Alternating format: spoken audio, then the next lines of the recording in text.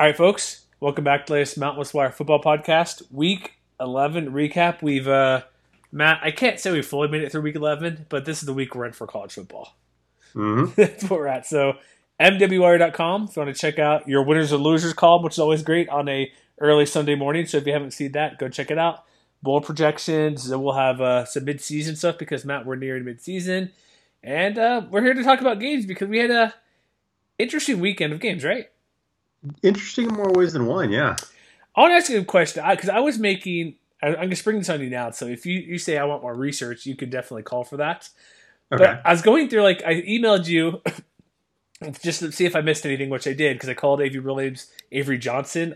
I don't know why, but I did in our midseason little Google form sent out to our staff. There's been some good, fun games to watch, but have there been any really great games we've watched? Because I'm looking through, there's been very few one-score games. A lot of double-digit victories. Has there been any game that's like, this has been the best game so far? Because I was going to put together a best game list. I honestly can't find out or say what the best game is.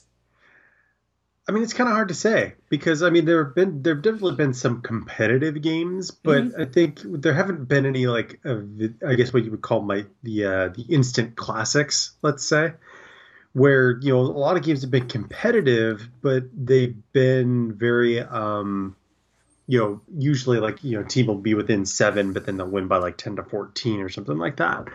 I think maybe the closest thing we have to an instant classic was Wyoming and Nevada from the opening weekend, where they went into overtime.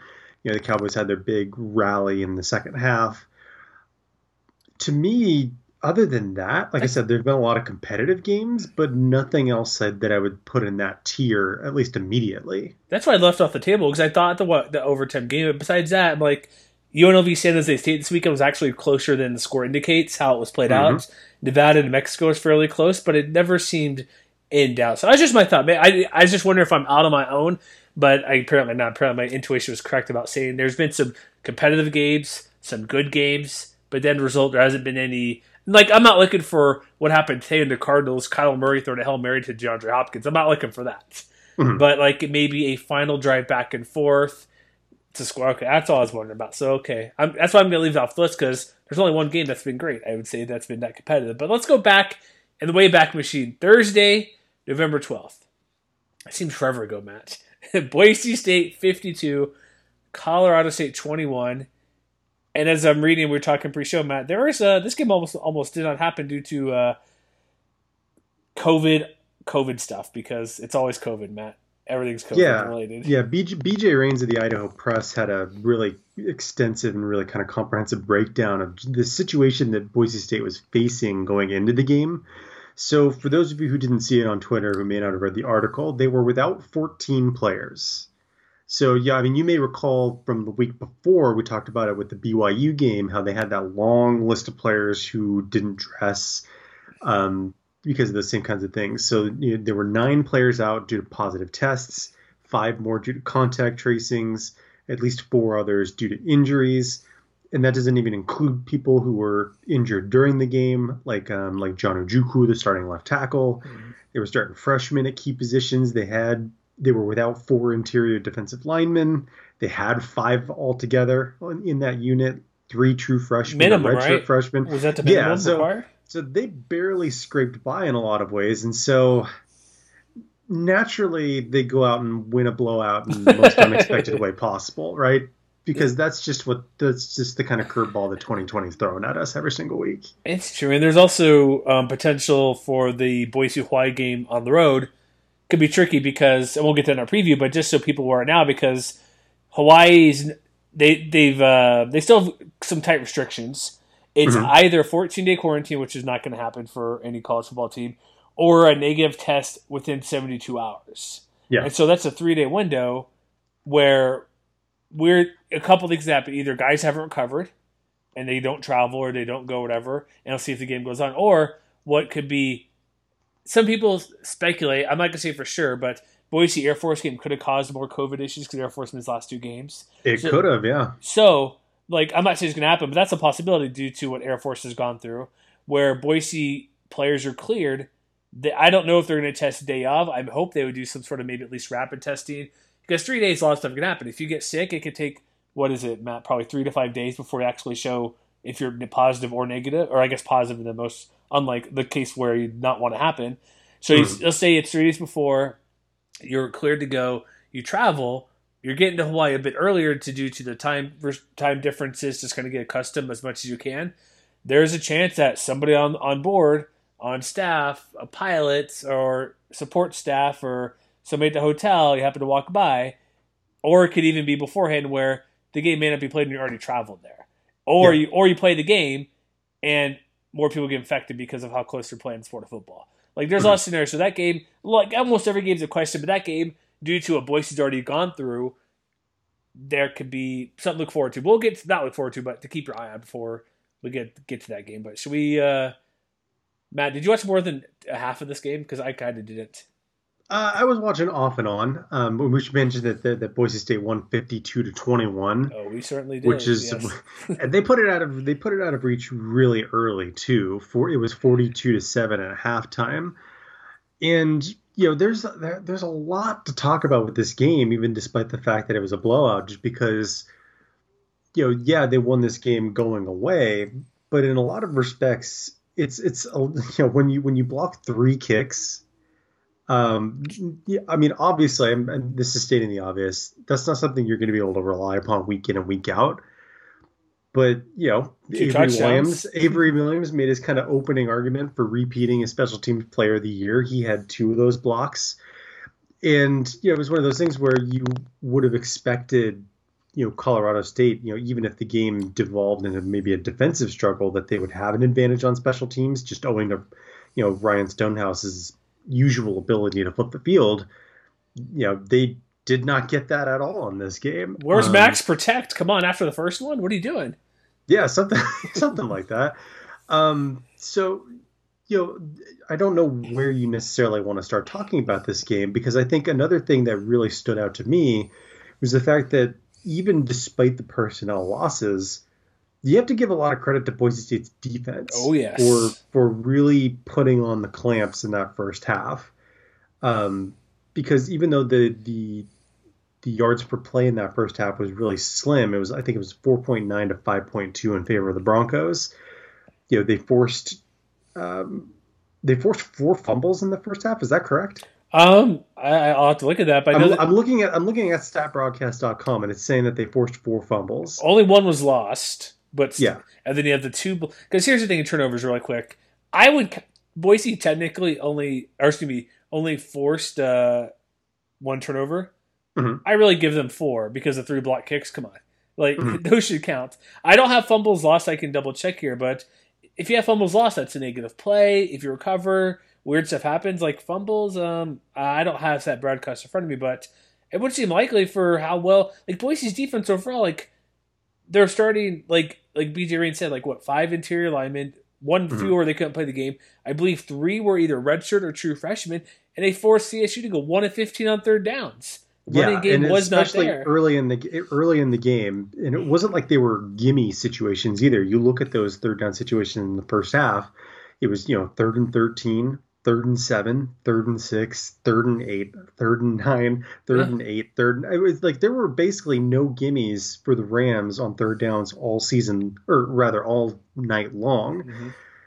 And conversely, when you compare that to with what the Broncos were able to accomplish in that first half, that gave them a massive advantage. I'm trying to find the. They were 9. They were 9 of 18, 50%. That's pretty good. Yeah, in that first half especially, Colorado State was 0 for 8 on third downs. Boise State, by comparison, was 7 of 9. That's the game right there. And I think a lot of that had to do with the fact that, when they forced Colorado State into more obvious passing situations, Patrick O'Brien just didn't have an answer for him. He was only 9 of 20. And, as you might expect, a lot of those third down situations were passing downs. And he only had the one. Actually, it wasn't even him. They had already switched to Todd Centeio by the time they converted a third down in the second half. And the only touchdown as well. Yeah, so I think that's a credit to, I guess I would say, good coaching, but also maybe the inefficiencies in whatever Colorado State is trying to accomplish on offense. Because one thing that that stuck out to me again, that is maybe the flip side of what we saw a week ago against Wyoming, is the fact that Dante Wright and Trey McBride are getting the lion's share of the passing, the targets through 3 or 4 weeks now. And you kind of have to wonder is how long is that going to be effective for? Because it worked against Wyoming, but it definitely did not against Boise State. I think at some point they're going to need Nate Craig Myers and EJ Scott or Ty McCullough, other guys to step up. Craig Myers and Scott only combined for 2 catches on 7 targets. And Wright and McBride combined for 18. So it seemed like regardless of whomever was under center, they were really trying to force the ball to their best playmakers, which, to some degree, I can't blame them. But they've got to find a way to get other people in the offense involved. Otherwise, whatever hopes they have at kind of bouncing their way back into the championship game race is going to be, it's going to be done sooner rather than later. You're hilarious. You think the Rams are going to bounce back in the championship game race? Come on. I mean, they could. I mean, anything's possible. Like I said, there are a lot of things about this game that are severe aberrations. But there's other things that could be corrected. I don't think it's likely that they're going to go 1 of 15 most weeks on third downs again. So it's like how much they can rectify some of these, maybe cracks in the foundation of whatever they're trying to do.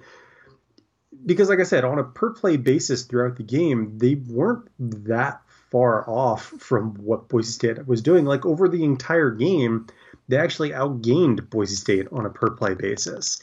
And maybe some of that had to do with the fact that the offense on Boise State's side wasn't necessarily pushing as hard after halftime. And the running game is, like we mentioned Twitter, or at least you or I, probably both, they have to have George Trelawney. That's a bigger reason why they lost to BYU last week and the running game this week. Like Khalil Shakir was their leading rusher and half of it came on one play.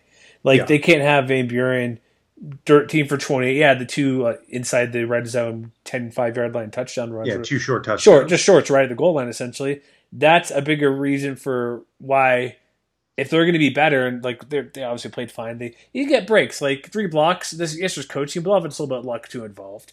Like you said, the Rams this is arguably the worst game the Rams will play all year. Patrick O'Brien's a good quarterback, was under 50%. Running game was okay. It was better than Boise's, but not ideal. Like they only had 76 yards from the leading rusher, a couple big 4, 10 yard plays, a couple 20-yard plays on the ground. But for when looking at Boise State, so their running game is a reason for concern if George Trelawney isn't going to play more games down the road, or if it's not COVID. His was the injury from 2 weeks ago, right? I believe so, yeah. Not the BYU game, but the Air Force game.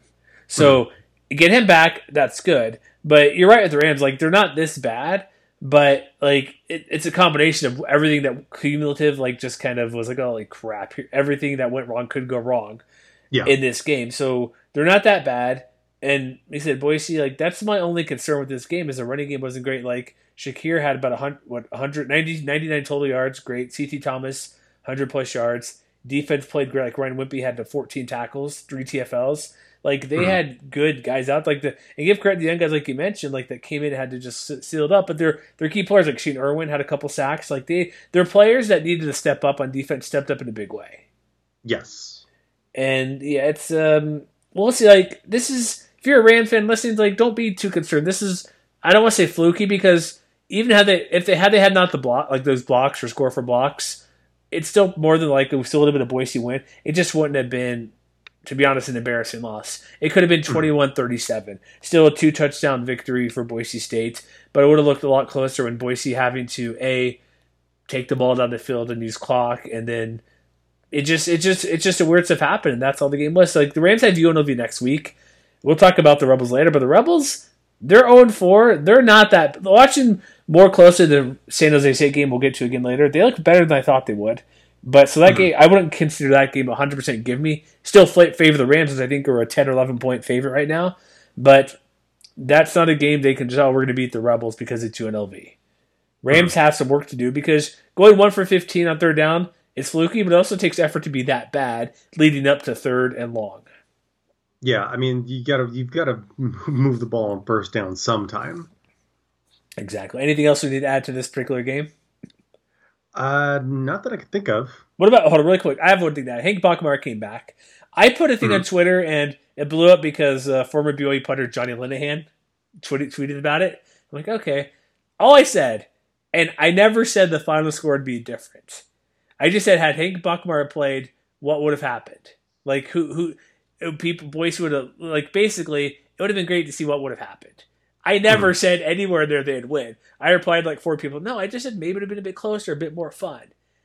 I still don't think they would have won, but again, my point goes back to, I brought that up, maybe you have your comments on that, but I still feel George Trelawney would have been a better player to have last week and this weekend going forward.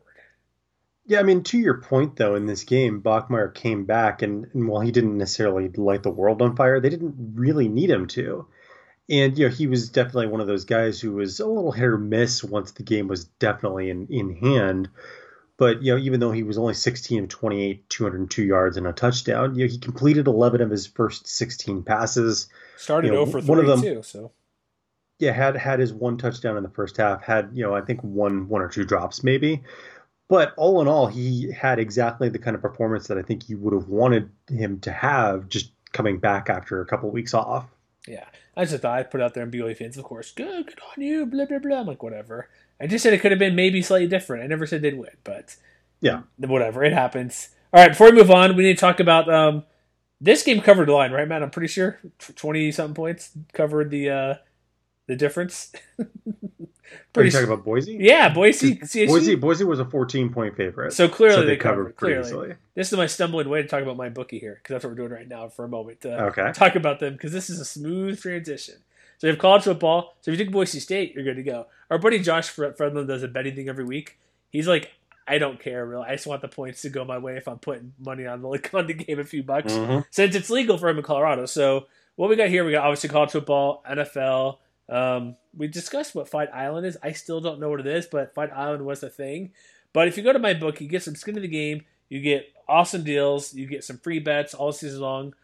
Thanksgiving games. Hey, Utah State UNLV is on Thanksgiving Day, Matt. What a better way to avoid your family, put $4 on the game, and hopefully cross your fingers you get it right for that contest. I mean, we're not getting a Hawaii Bowl this year, so you got to make your holiday viewing count. Exactly. So whether you're a first-time customer, been playing my bookie forever, there's always a million things to do. Prop bets, which are awesome. Clearly, game lines, money lines, contest, parlay. There's a guy who parlay needed some victory. We mentioned the DeAndre Hopkins play, Matt, from Kyle Murray. Did you see that Hail Mary catch? I did. Back in the end zone. A guy's parlay depended on the Cardinals winning. So we got, I think it's a 17 parlay. I saw it on Twitter. So you can have some fun action and hope you don't get the heart attack for the sweating those games out. But if you're over at my bookie, here's the big point. Use our code OVERTIME. 50% deposit. So if you put $200 in, you'll get an extra $100 to get going. It's like an early Christmas present, Matt. You can bet for free and maybe make some good money. So use our code OVERTIME to get that 50% match. It's winning season at my bookie, so go check them out. And maybe we should get a few bucks in there, win some cash, because who doesn't need extra Christmas money, right, Matt? I definitely could. I can always. All right, so next game, Thursday all the way to Saturday. Was the first game? We had 2 afternoon games. It was was it the Utah State game in your first one? Yes, it was. So do we need to mention the bad news, or it could be good news depending who you are?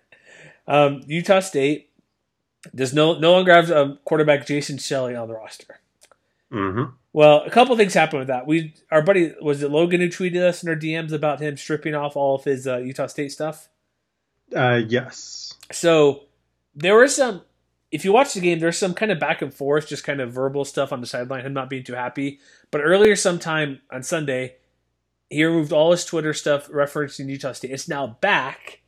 We have screenshots of it on our post. We wrote a quick article about it. So he's no longer on the team. And interim head coach Frank Maile says it's a violation of team rules. Leave it at that. However, family gets involved on Twitter, says that's not true. So Matt, when I ask what's going on, what do they say? Well, it's not true. And so he's no longer on the team, but I kind of have kid it's a bad thing, good thing. It's clearly whatever he did. Hopefully, it's not that big a deal. He was struggling, obviously, at quarterback. Utah State was not doing good with him under center, and it wasn't just him. Like that family member said, there's a lot of issues. Like you put on Twitter, the play explosiveness, where they had a ton of big plays, but that's all they had. If it wasn't a big play, it's like a garbage play for like a yard of play or something. It was so hit or miss. So hit or miss. Yeah, I mean, this is where when you look at like team stats or even the per play stats in this game, it was very, very deceptive. Because you look at just your total offense, you would see that they had 343 total yards per play basis, 5.8. Yeah, I mean that looks fine. But then you take a little bit of a closer look and you realize, okay, well, 86 of that came on Jaylen Warren's touchdown run. Untouched touchdown run. Amazing. So good. Yeah.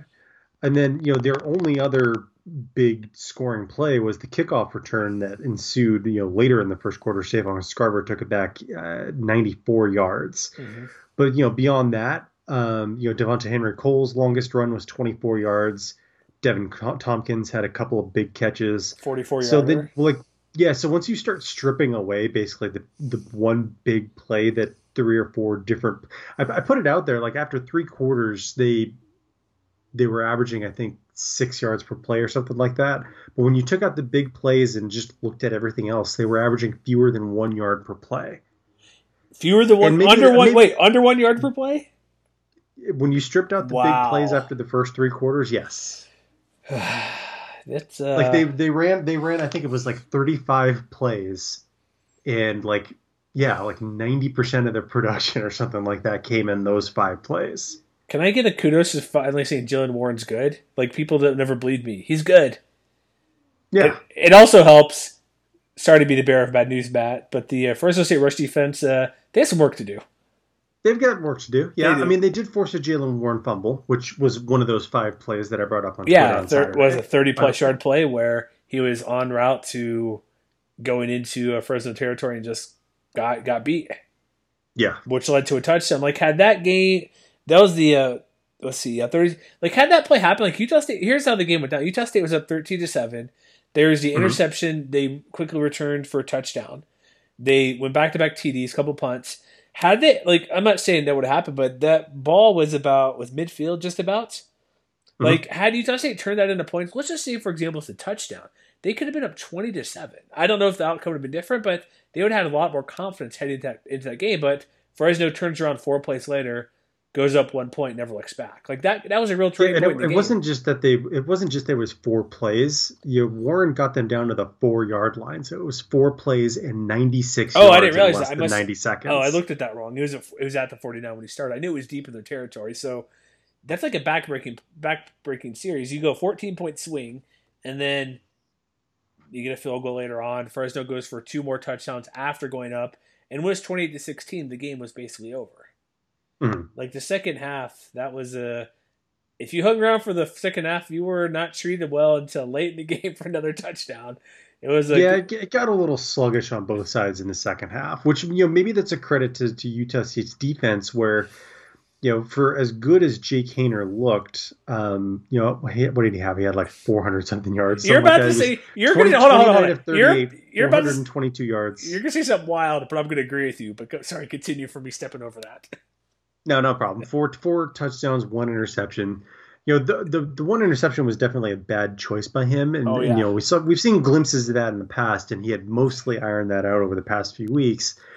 But most of that 422 yards came in the first half, and maybe it's a credit to the Aggies defense. They were more or less able to keep the clamps on Fresno State after halftime for the most part. They were, yeah. Their defense does show signs, like in the second half, you're right, like look how many 3-and-outs they had. Like they didn't get a touchdown until the very end of the game, and then Utah State's offense couldn't do anything either. And so it's also Fresno State credit a bit where Jaylen Warren, all his big plays were in the first half. I don't know what he did in the second half. I think he had, it's 86 that long was the first half, and the other one was 30-something. So he had 115 of those in the first half, I think, just over 100 yards. So he was held in check. So like both defenses got better. Like Jason Shelley finally passed the 100-yard mark. He was at 50-something heading into the fourth quarter. So I was like, oh boy, he's got to do really good. He was 3 of 10 for like 52 yards going into the fourth quarter. He's averaging 104 for the year, which is, oh boy. But yeah, defense did play well. But one guy I need to bring up, man, Jalen Cropper, 10 catches, 202, 3 TDs. If I recall what you put on Twitter and the broadcast, first 200-yard receiver since, you've heard of this guy, guys, Davante Adams. Not too bad.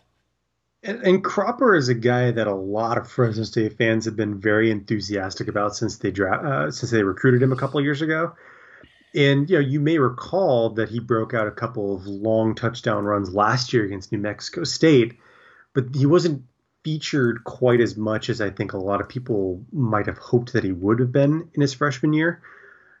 And if this is his springboard into a bigger role in the offense, then defenses are going to have to take notice of the fact that he could get behind the secondary in a way that few other receivers in the conference can. 20 yards a catch. Man, 20 yards a catch. Amazing. Yeah, and it really took pressure off of everybody else in that passing game. Like, Josh Kelly also had a 71-yard touchdown catch. Ronnie Rivers was effective, running the football and as a pass catcher. He had 132 yards on the ground. He's so good. Had 51 more through 6 catches in the air. And it allowed kind of everybody else to kind of move down the totem pole, I guess, a little bit and allow Jake Haener to not have to focus on trying to get the ball to one guy to be able to make a play, because now all of a sudden you look everywhere around this offense, there's 3 or 4 guys who can make a play. Like, even without Juan Rodriguez and Raymond Powell's at tight end, Rory Hansen stepped up and had 3 catches for 25 yards.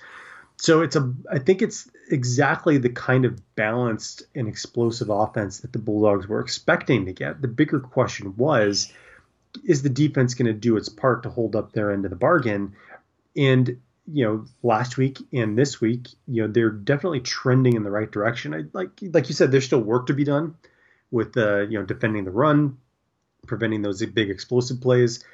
But they racked up 8, 9 TFLs as a team, something like that, yeah. And they sacked Shelley, I think, 4 or 5 times.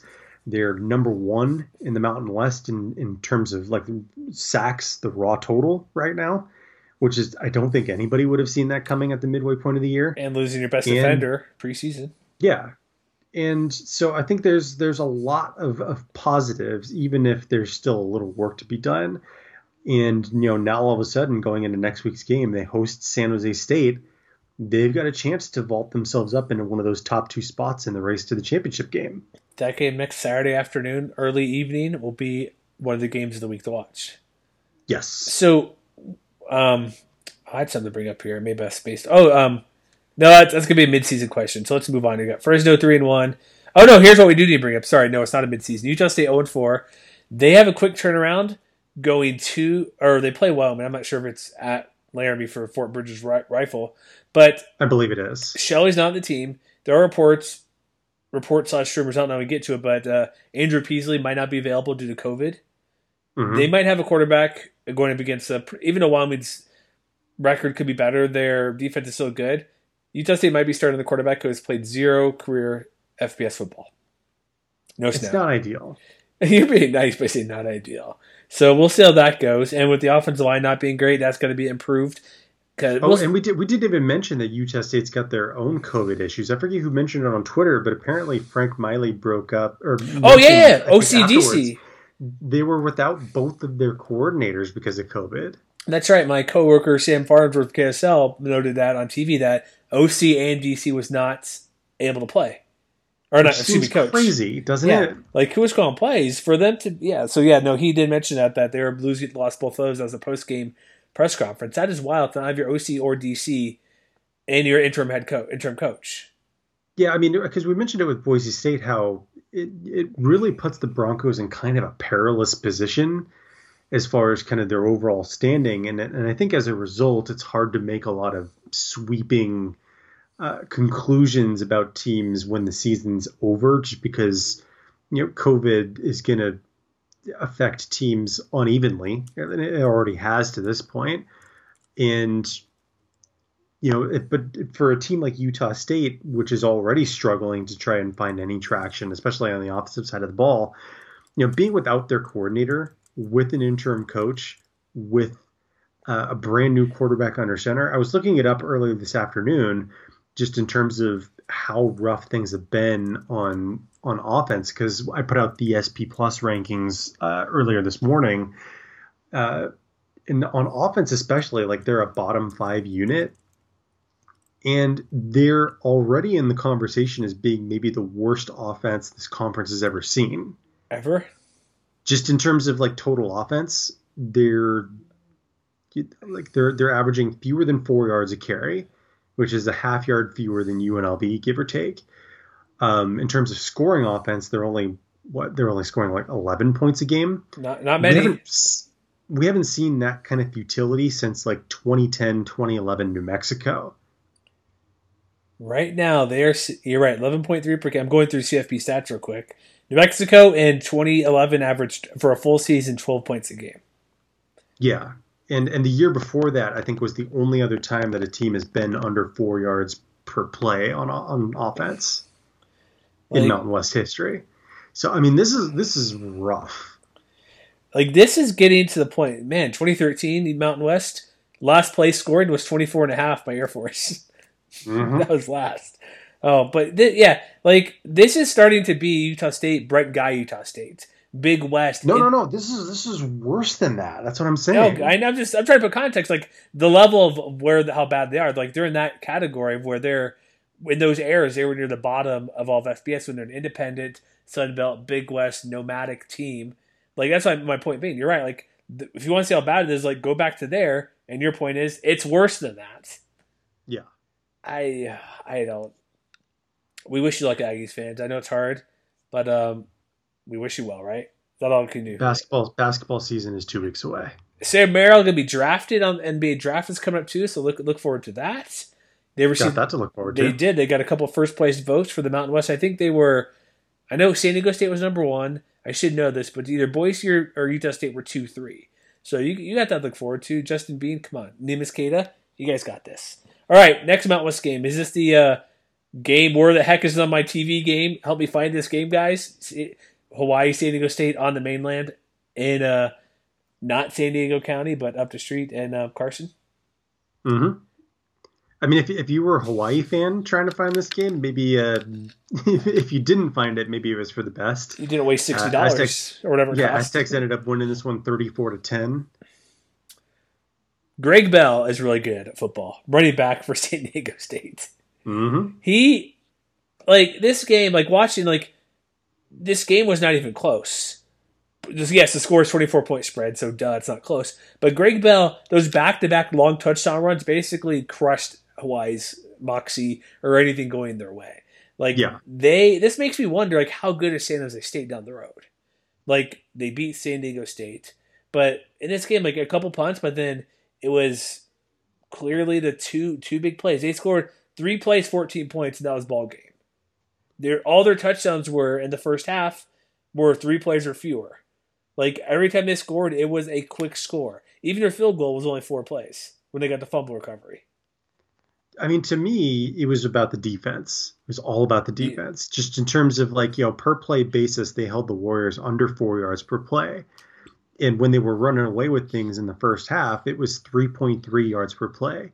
And a lot of that is a credit to the guys up front because that defensive line, guys like Cam Thomas, Keyshawn Banks, those guys, I mean, for lack of a better term, they beat the hell out of Hawaii's offensive line. Caden McDonald as well, don't forget which I did not see coming.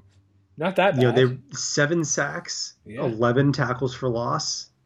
They made, I don't recall how many were designed runs, but Shavon Cordero, 20 rush carry attempts. Clearly. I didn't even realize they also forced 5 fumbles. What? Yeah. Oh, man. And this also includes a game where Hawaii also picked off Carson Baker twice, and he was 4-13 for 30 yards. Yeah, they didn't even need him. That was the amazing part. But to me, it was the fact that Hawaii early on in the first half they had some success running the ball here and there. Calvin Turner is a player to watch out for, receiver, doing quite well. Yeah, I mean he was their leading rusher. He had 39. He only had 39 yards though, and 23 of that came on one run. Yeah. And Shavon Cordero, for maybe by design to some degree, if not necessarily to the entire degree that they wanted him to. If you look at the stat line, it was 20 attempts, 20 yards, but some of that is the fact that they didn't adjust for sack yardage or anything. Yeah. Because San Diego State racked up 64 yards in sack yardage. So if you adjust, it was actually 13 for 84, which is a little better. But again, the fact that they held Turner and Day Hunter and Miles Reed basically to like a yard and a half per carry is a massive victory for that defensive front. Oh, it definitely is. Like because they forced Cordero to be on his feet and to move off of his spot too way much. more than I think they will. He was on the run basically every other play. Yeah, and you can't have him do that. He wants designed runs, but it's too many, and then pressure-wise, it just adds up. And that, I think, does a lot to explain why he ended up under 50% through the air. He was only 17 of 35, 209 yards, 1 touchdown, 1 interception. Like I said, it was just the big guys up front did their job. Like, that was like the best defensive performance I've seen from them all season long to this point. And so, kind of to your point, if they could get at least a little bit of a better performance from the passing game, because we saw that was kind of sort of what betrayed them and when they lost to San Jose State a week ago. And there's a chance that down the stretch they're going to need it again because, as good a game as Bell and as Jordan Byrd had, chances are they aren't going to average over 8 yards a carry every week from here on out. No. So, I guess if there's a red flag, it's still that quarterback position because, I like the talent in the receiving core. We just didn't really get a chance to see it on Saturday afternoon because they didn't need it and Baker wasn't necessarily that accurate anyway. But that is, to me, kind of the one big thing that their fortunes are going to hinge upon because if the running game gets slowed down like it did a week ago, they're in trouble. I wouldn't say they're going to be in trouble. Well, that's true. They lost. But they're going to need an answer. They lost because of it, so they are in trouble, and that doesn't work well for San Jose State. I mean, Baker had some plays last week is what I'm saying overall. Mm-hmm. He didn't this week. And so he's going to need to prove that he can make plays again, I think, someplace down the line. I have a question for you. We need to make like maybe some more commentary question, but Jordan Byrd, we need to talk about him. Okay. This game, he had 7 carries, 61 yards, 51-yard long. 1 touchdown. He's had a 73-yard run. He's had a 32-yard run. Is this a thing where they need to give him more carries, or just give him like 4 carries and that's it, and he'll bust off like at least 45 yards or 60 yards? I should say. Like, what do you do with him? It's hard to say because it's not like he was the only one busting off big runs. They actually brought in Lucas Johnson late to replace Baker at quarterback. He ripped off a 24-yard run. Chance Bell had a 27-yard run. Kagan Williams had a 13-yard run. So the entire committee, I think, has shown the capacity to get to the second level to really, make hay. And I think that that's a credit not only to the runners in the backfield, but to the offensive line, which I think, we gave them a lot of flack last year for the fact that they weren't really opening up running lanes. After the first month, mission accomplished for those guys up front. We should probably be paying more attention to those guys because I think we knew that William Dunkel was going to be on the upswing, but maybe we haven't talked about the guys around him. Kyle Spalding, Alama Uluave, Zach Thomas, Jacob Capra. Those guys have been putting in work too. Okay. Well, then here's my point for Jordan Byrd. Give him 5 carries and that's it. That's all he needs to win because Utah State 73-yard touchdown run. I'm just saying, like, I mean, I think the point is that the Aztecs feel good no matter who's toting the ball at this point. They do. It's just something. He's been a guy who, like, I'm kind of being jokey here, but like, he doesn't need carry. He doesn't need volume to have big plays. There are other guys doing it, but he seems to be the most consistent guy with the biggest plays. I know Greg Bell had the 2 on Saturday, but like over the season, for the amount of carries per big play, it's only a diminishing return once he gets that 50-yard run. It's like, all right, you're done for the day. Just sit down. Essentially, he's a guy where it is everybody. But I just happened to notice, like, he had a few carries today, a 50-yard run, and the huge run in the opener, the Utah State one. Just half kidding, but like, they're right. Their depth is amazing, which we did mention the preseason depth chart, which mentioned like 3 of these guys at fullback, when clearly none of them are fullback. And so it's like, it's amazing. Like, credit the offense line, like you said. Like, this team, like, I've said it for however long we've been doing this. If they have slightly above average quarterback, like maybe a touch better than Christian Chapman, this team would like be unstoppable. They just don't have consistent and good quarterback play week to week or year to year to be a team where they're a top 15 team or they've been top 20, but like to be a really, really good team, if they could just get a decent quarterback, slightly above average quarterback, like I've said it, if they were to do basically what Shavon Cordero did, maybe slightly better, but 17 for 35, 209, a TD and a pick, because Baker did have 2 picks. If they had something in that range where he gets about just over 200 yards and 60% completion rate, that would be enough to have them where teams have to respect pass and the run, and the running is so good. That's like the one missing piece for the past 5 years they haven't had to be elite. Chapman was good, but a guy slightly better than Chapman is what they really need. And it's just been missing for a long time. They need a guy who can make plays on passing downs because if you want to get real granular for a moment, one other potential red flag is the fact they were only 4 of 14 on third downs, and which was again slightly better than what they allowed to Hawaii. The Warriors were only 3 of 17. But if I'm looking at one thing in particular, it's the fact they were 0 for 6 on third and long. So on those, and that was something they struggled with a week ago too. And so there's a big opportunity for them coming up this week too. We talked about it a minute ago with Fresno State, but San Diego State's getting to host. No, actually, they don't get to host. They get to travel to Reno next week for a date with Nevada. Yeah. So they've got a chance to bounce back into the race and be a major player down the stretch too. But there's still work to be done in that passing game. Definitely. All right, so let's move on to the next game here. It is Nevada 27. Fending off a pesky New Mexico 20 points, 27-20, for a game where, I don't, within the Mountain West, outside of Utah State, pending Air Force, we don't really know a ton, there aren't really any just god-awful bad teams in the conference. Because No, New Mexico's not a gimme. I think we've established that much. Correct. They had to go with Trey Hall because Tavaki Tuioti was out for the game with concussion. He did fine, almost 200 yards, had a pick. They had a touchdown reception from Carroll in the nice throwback play from Bryson Carroll to go up 7-0. So they had to pull out the tricks. They had Deontay kick directly after, which is amazing. Where didn't Carroll pick it up as well? I believe so. They got to not a touchdown, unfortunately, but a field goal. But for them to win a game, that's what they kind of got to do at this point. Danny Gonzalez doesn't care. He wants to get a victory. He doesn't want to pull punches. He's tired of losing, which we mentioned before. Doesn't want any moral victories. But they've been pesky and competitive. Those are crappy words to describe their team because they don't want to hear it. But to hold Nevada and be within a touchdown, that's a pretty good result against a team where you would think in historical terms, at least past couple years, what New Mexico's done defensively, Nevada you would think would have rolled off 40 points in this game, and Carson Strong would have had closer to 500 yards than 300. Yeah, I mean, throughout the entire game, they were really putting pressure on the Wolfpack, especially the offense wasn't quite as efficient as I think they wanted to be because for the game I think they were only 7 of 17 on third downs. They showed good process by gambling on fourth downs, but they were 0 for 2 in those situations too. But they ran more plays than Nevada did, which I don't think anybody would have expected. They ran 77 plays, and it's a credit to the Wolfpack defense that they were only able to average 4.6 yards per play. And to basically hold them to a draw when it came to being disruptive. I think both teams had 2 sacks. Both teams had 1 turnover.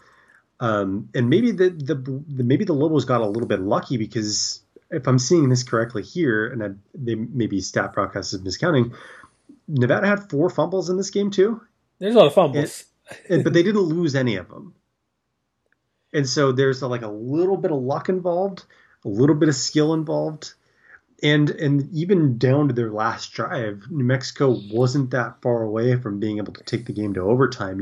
Trey Hall threw kind of what looked at first kind of a high risk pass to Jordan Kress, and he just couldn't haul it in.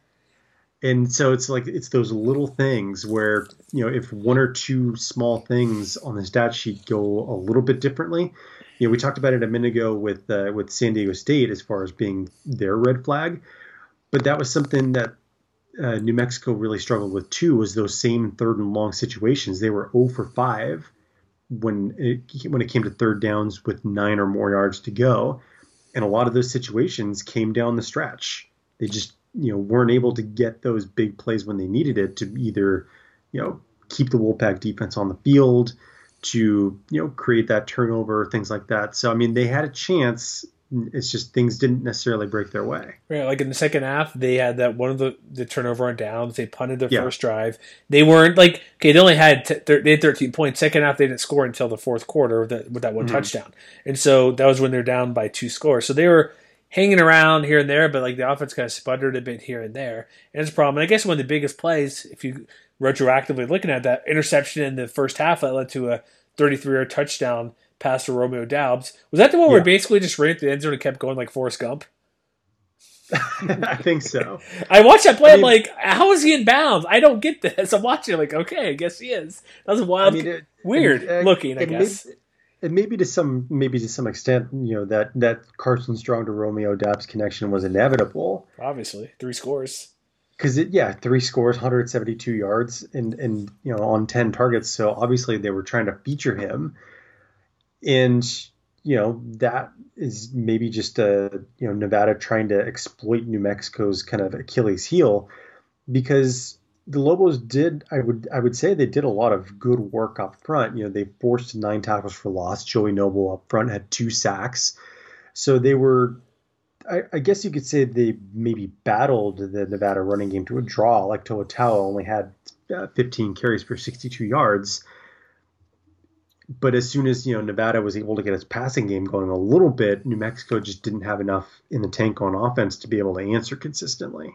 Yeah, and it doesn't matter if they had their quarterback, because I don't know if it would matter. Trey Hall did fine. He ran the ball enough. Probably would have wanted to get a better, not 16-27, but he got pushed around with the 2 sacks. But overall, you don't want to hear moral victories to Mexico. It's we don't want to hear that. And they playing against my number 1 team I put in the power rankings, this is a good showing when you only lose by a touchdown. And they were clearly not out of it by any stretch of the means. They did have to pull a few trick things here, like the pass back, the early onside kick. But a couple things here and there, stopping Romeo Doubs, he is literally one of the top 5 receivers in college football. He is that good. Nobody's stopping him at all in this conference or anybody else who played. So Lobos, we all thought it'd be a year 0 thing. They're going to be terrible, not good. That's not the case. They're hanging around with teams. They will get a victory eventually. They do have Utah State on Thanksgiving Day. They have Air Force next week. I could maybe see them getting 2 victories. Those next 2 games could be both could be victories for the Lobos. Exactly. So next game, what do we got here? Last game, actually. Last game. San Jose State. San Jose State 34, UNLV 17. This game could have been wildly different. Yes. There was a pass right near the end of the first half, obviously. Was it Aaron Lewis, I believe? Was that the UNLV second defender? I think so. Slipped or whatever, had the clear break on the pass, got the out route, would have walked it in for a touchdown past Nick Starkel. Would have tied the game at the half. UNLV got the ball in the second half. Just can't hold on to it. Not even an interception, just incomplete pass, a pass breakup, official and stat book. San Jose State goes down, scores a touchdown, and proceeds to be victorious in the matchup, winning 34-17. That game, this game was close throughout. Watching it, what it was when I was watching it, because I didn't get to watch it again until Sunday morning. First half, San Jose State got the early lead, and then it kind of went back and forth after that. They got the touchdown, the field goal. But the second half, what it looked like after that touchdown, was it Charles Williams, I think, ran it in there, that 4-yard TD run. They just kind of ran out of gas. That's how I put it in my recap. 3 plays, 6 plays, 3 plays, punt, end the game. They had a few possessions to get close. They allowed a touchdown the second play after, but it's weird to say they don't have the depth when San Jose State does, about lasted them, but the Rebels didn't have the steam to keep going to get the win or keep it a little bit closer. They brought in Justin Rogers, who has first career TD pass at the FBS level. He took over from Max Gilliam, who got benched. We'd like to see more for Charles Williams. But overall, look at you mentioned too, all the freshmen that came up. It's get the new guys out there, let them play. Kyle Williams had the 100-yard game touchdown as well. Get these guys the ball, and they were not outplayed that much by San Jose State really in this game. No, I mean, the other thing is too, which I think is a little more frustrating if you're a Rebels fan, is they killed themselves with penalties in that first half too. How many pass interferences did they get for not turning your head around? I know on that last touchdown drive that San Jose State in the first half, they had two in a row. It was 3rd and 4 on their own 25. Noel Williams got caught, and then on 1st and goal, Trey Walker Mhm. tried to catch it again. Bryce Jackson, excuse me, got popped, They had a late and hit as then well on the quarterback or somebody, like a no, stupid that was on play. the punt return Oh, to that's Bailey punt return. Gator. Oh, okay. I didn't recall. I was It, trying to space it, but yeah, dumb and then, penalties.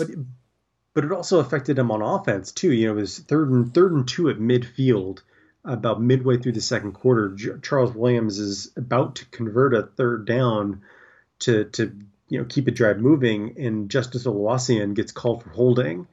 And then they end up throwing an incomplete pass on 3rd and 12. They end up having to punt. So I mean, like you said, they were right there, and things could have unfolded a lot differently if they had been able to keep the pressure on. They could have, but they didn't have the guys. Like also one thing to look at, like press, like just besides the dumb penalties. Oh, I want to bring up this. I brought up watching. Did you remember the? If you, I don't know if you watched the entire game or how close you're watching it, but there was a would have been pass interference.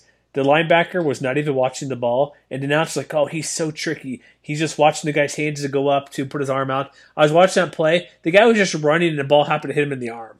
Like I watched like four times. I'm like, Oh, you're talking about the play down the field to I think it was Isaiah Hamilton, if I'm not I don't mistaken. recall. Linebackers down there It hit. was either Isaiah Hamilton or Isaiah Holiness. I forget who, but you're talking about Malachi Sulu. Yeah, with he had the arm thing on, he has the armband or Yeah. whatever. Like he's running, like you can tell some guys they don't turn around because you'll see the hands go up or the eyes get big. He's like, "Oh, look at that Mhm. play." He went up. I watched like they showed like four different angles. I'm like, no, he was just running to catch up, and his right arm happened to get exactly where the ball was. Like the Yeah. receiver didn't stretch out to get the ball, didn't make any indication it was coming to them as they should. But I thought that was funny. But I'm like, oh man, guys, watch what you're doing. But like this game, like the best thing I liked about this game was San Jose State's rush defense or getting the pressure. Like Williams only had those 55 yards, and he's really good. 7 sacks. When's the last time they had 7 sacks? 11 TFLs. Like this San Jose State front defense that got to the quarterback, like Cade Hall, excuse me, really good. 4 TFLs, 3 sacks. They had what 3 guys of more than two TFLs on the game. It's like this Mhm. rush defense, pass pressure defense, whatever you want to call it. They got to the quarterback. They stopped Charles Williams, and like had Williams had like been able to run the ball late in the game, and he was productive moving the ball, they would have been much better because bringing in Justin Rogers, who was 12-18 at QB, like that would have helped them so much more by opening things up. But they were just attacking, and you got to give credit to everybody for Brett Brennan and Spartan's defense for just attacking. And because normally Charles Williams gets his yards, and he didn't get in this game. He only had a long of 12, had 1 touchdown run, and was they only had 70 yards overall, and whatever sack yards you include, so maybe 100 rushing really. But that many Mhm. sacks in TFL, like they were getting after the quarterback and running back all day long. So, do you think that UNLV has a controversy at quarterback on their hands again? Uh, I don't know. We're over halfway through the season essentially, right? 4 games in, they have 4 left. Justin Rogers looked better than last time he played. I was about to say they gave him a lot more run, and of the 5 big plays that UNLV had through the air, Rogers had 4 of them. And you mentioned Kyle Williams coming out with nine catches for 110 yards and a score. Mm-hmm. He wasn't the only freshman that they were leaning upon. Zyel Griffin had 3 catches, 68 yards, including a big 53-yard catch in the first half. So, I mean, I think you may call it running out of steam. I think it's growing pains to some extent where they may have some production, but it may come in fits and starts. Like Jacoby Windman, for instance, very quietly having a pretty good year. He had a sack in this game. I think it was his 3rd straight game with at least 1 sack.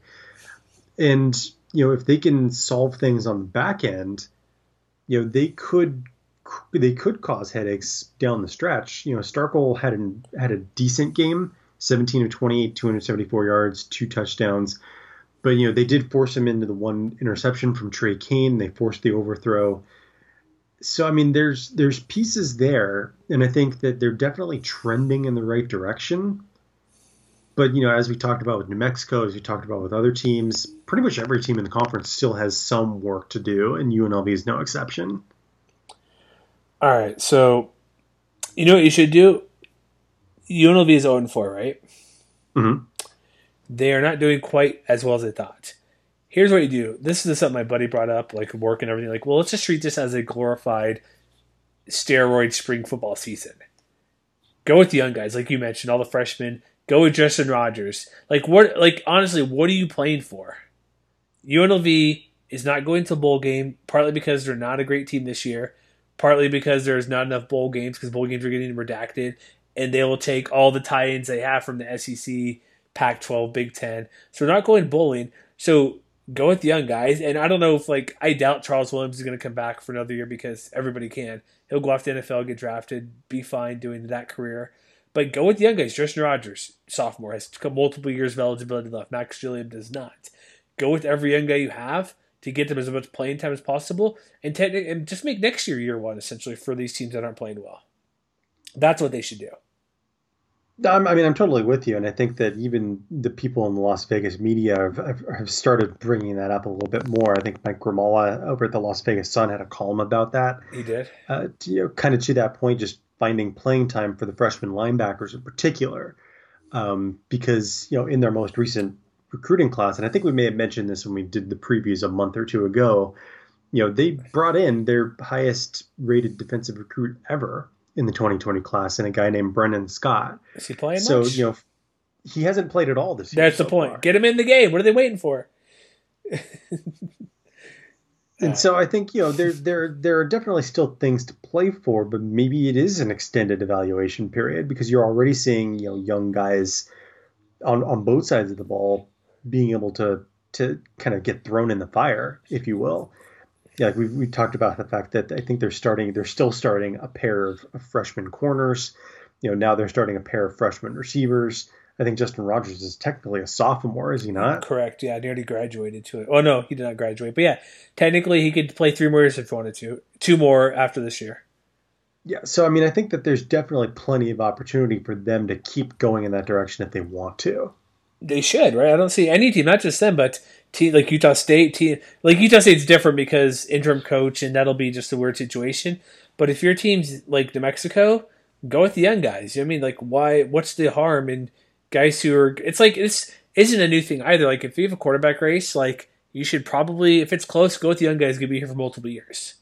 Like, yeah, and we've talked about it with teams that have become more successful. Like I think Wyoming is the best example of a program where if they've got a young guy that they like a lot, they'll throw him in there and see what happens. And more often than not, especially on the defensive side of the ball, it's tended to work out well for them. And so I could definitely see UNLV doing something similar in the second half of the year.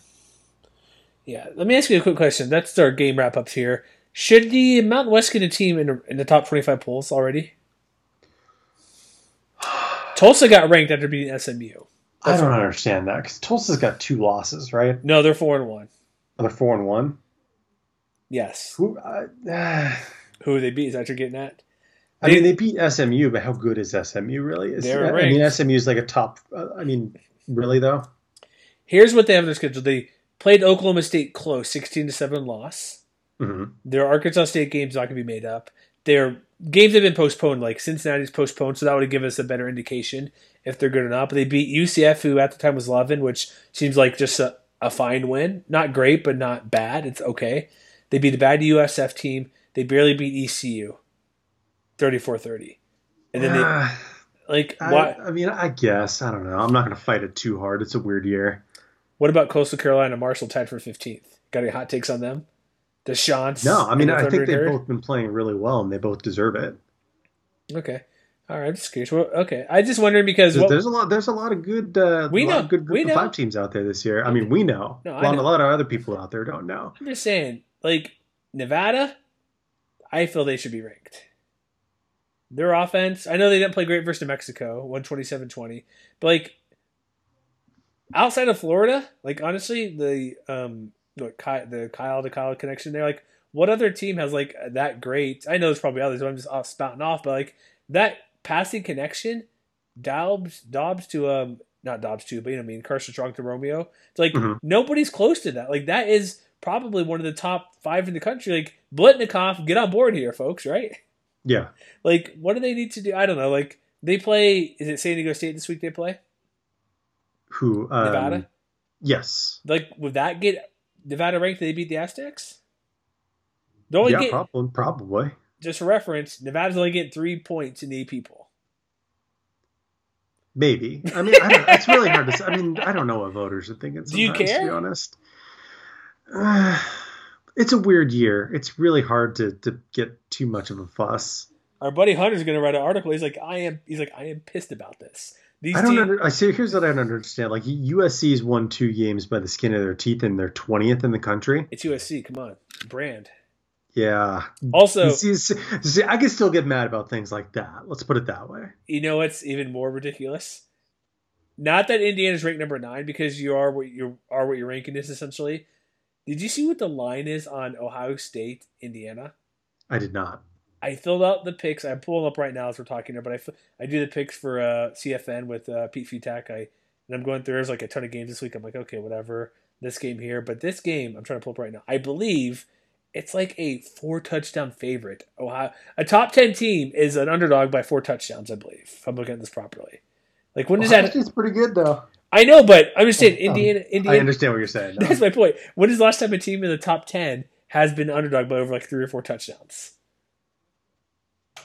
That's a good question. I'm sure somebody has that information out there. Even Utah versus Alabama was not like a 3 or 4 touchdown difference in that Sugar Bowl in 2009.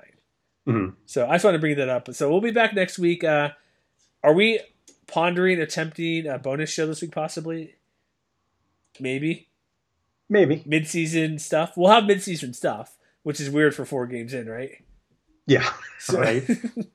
So we'll see. I think we might maybe we'll just make a bonus segment in like our recap show or something.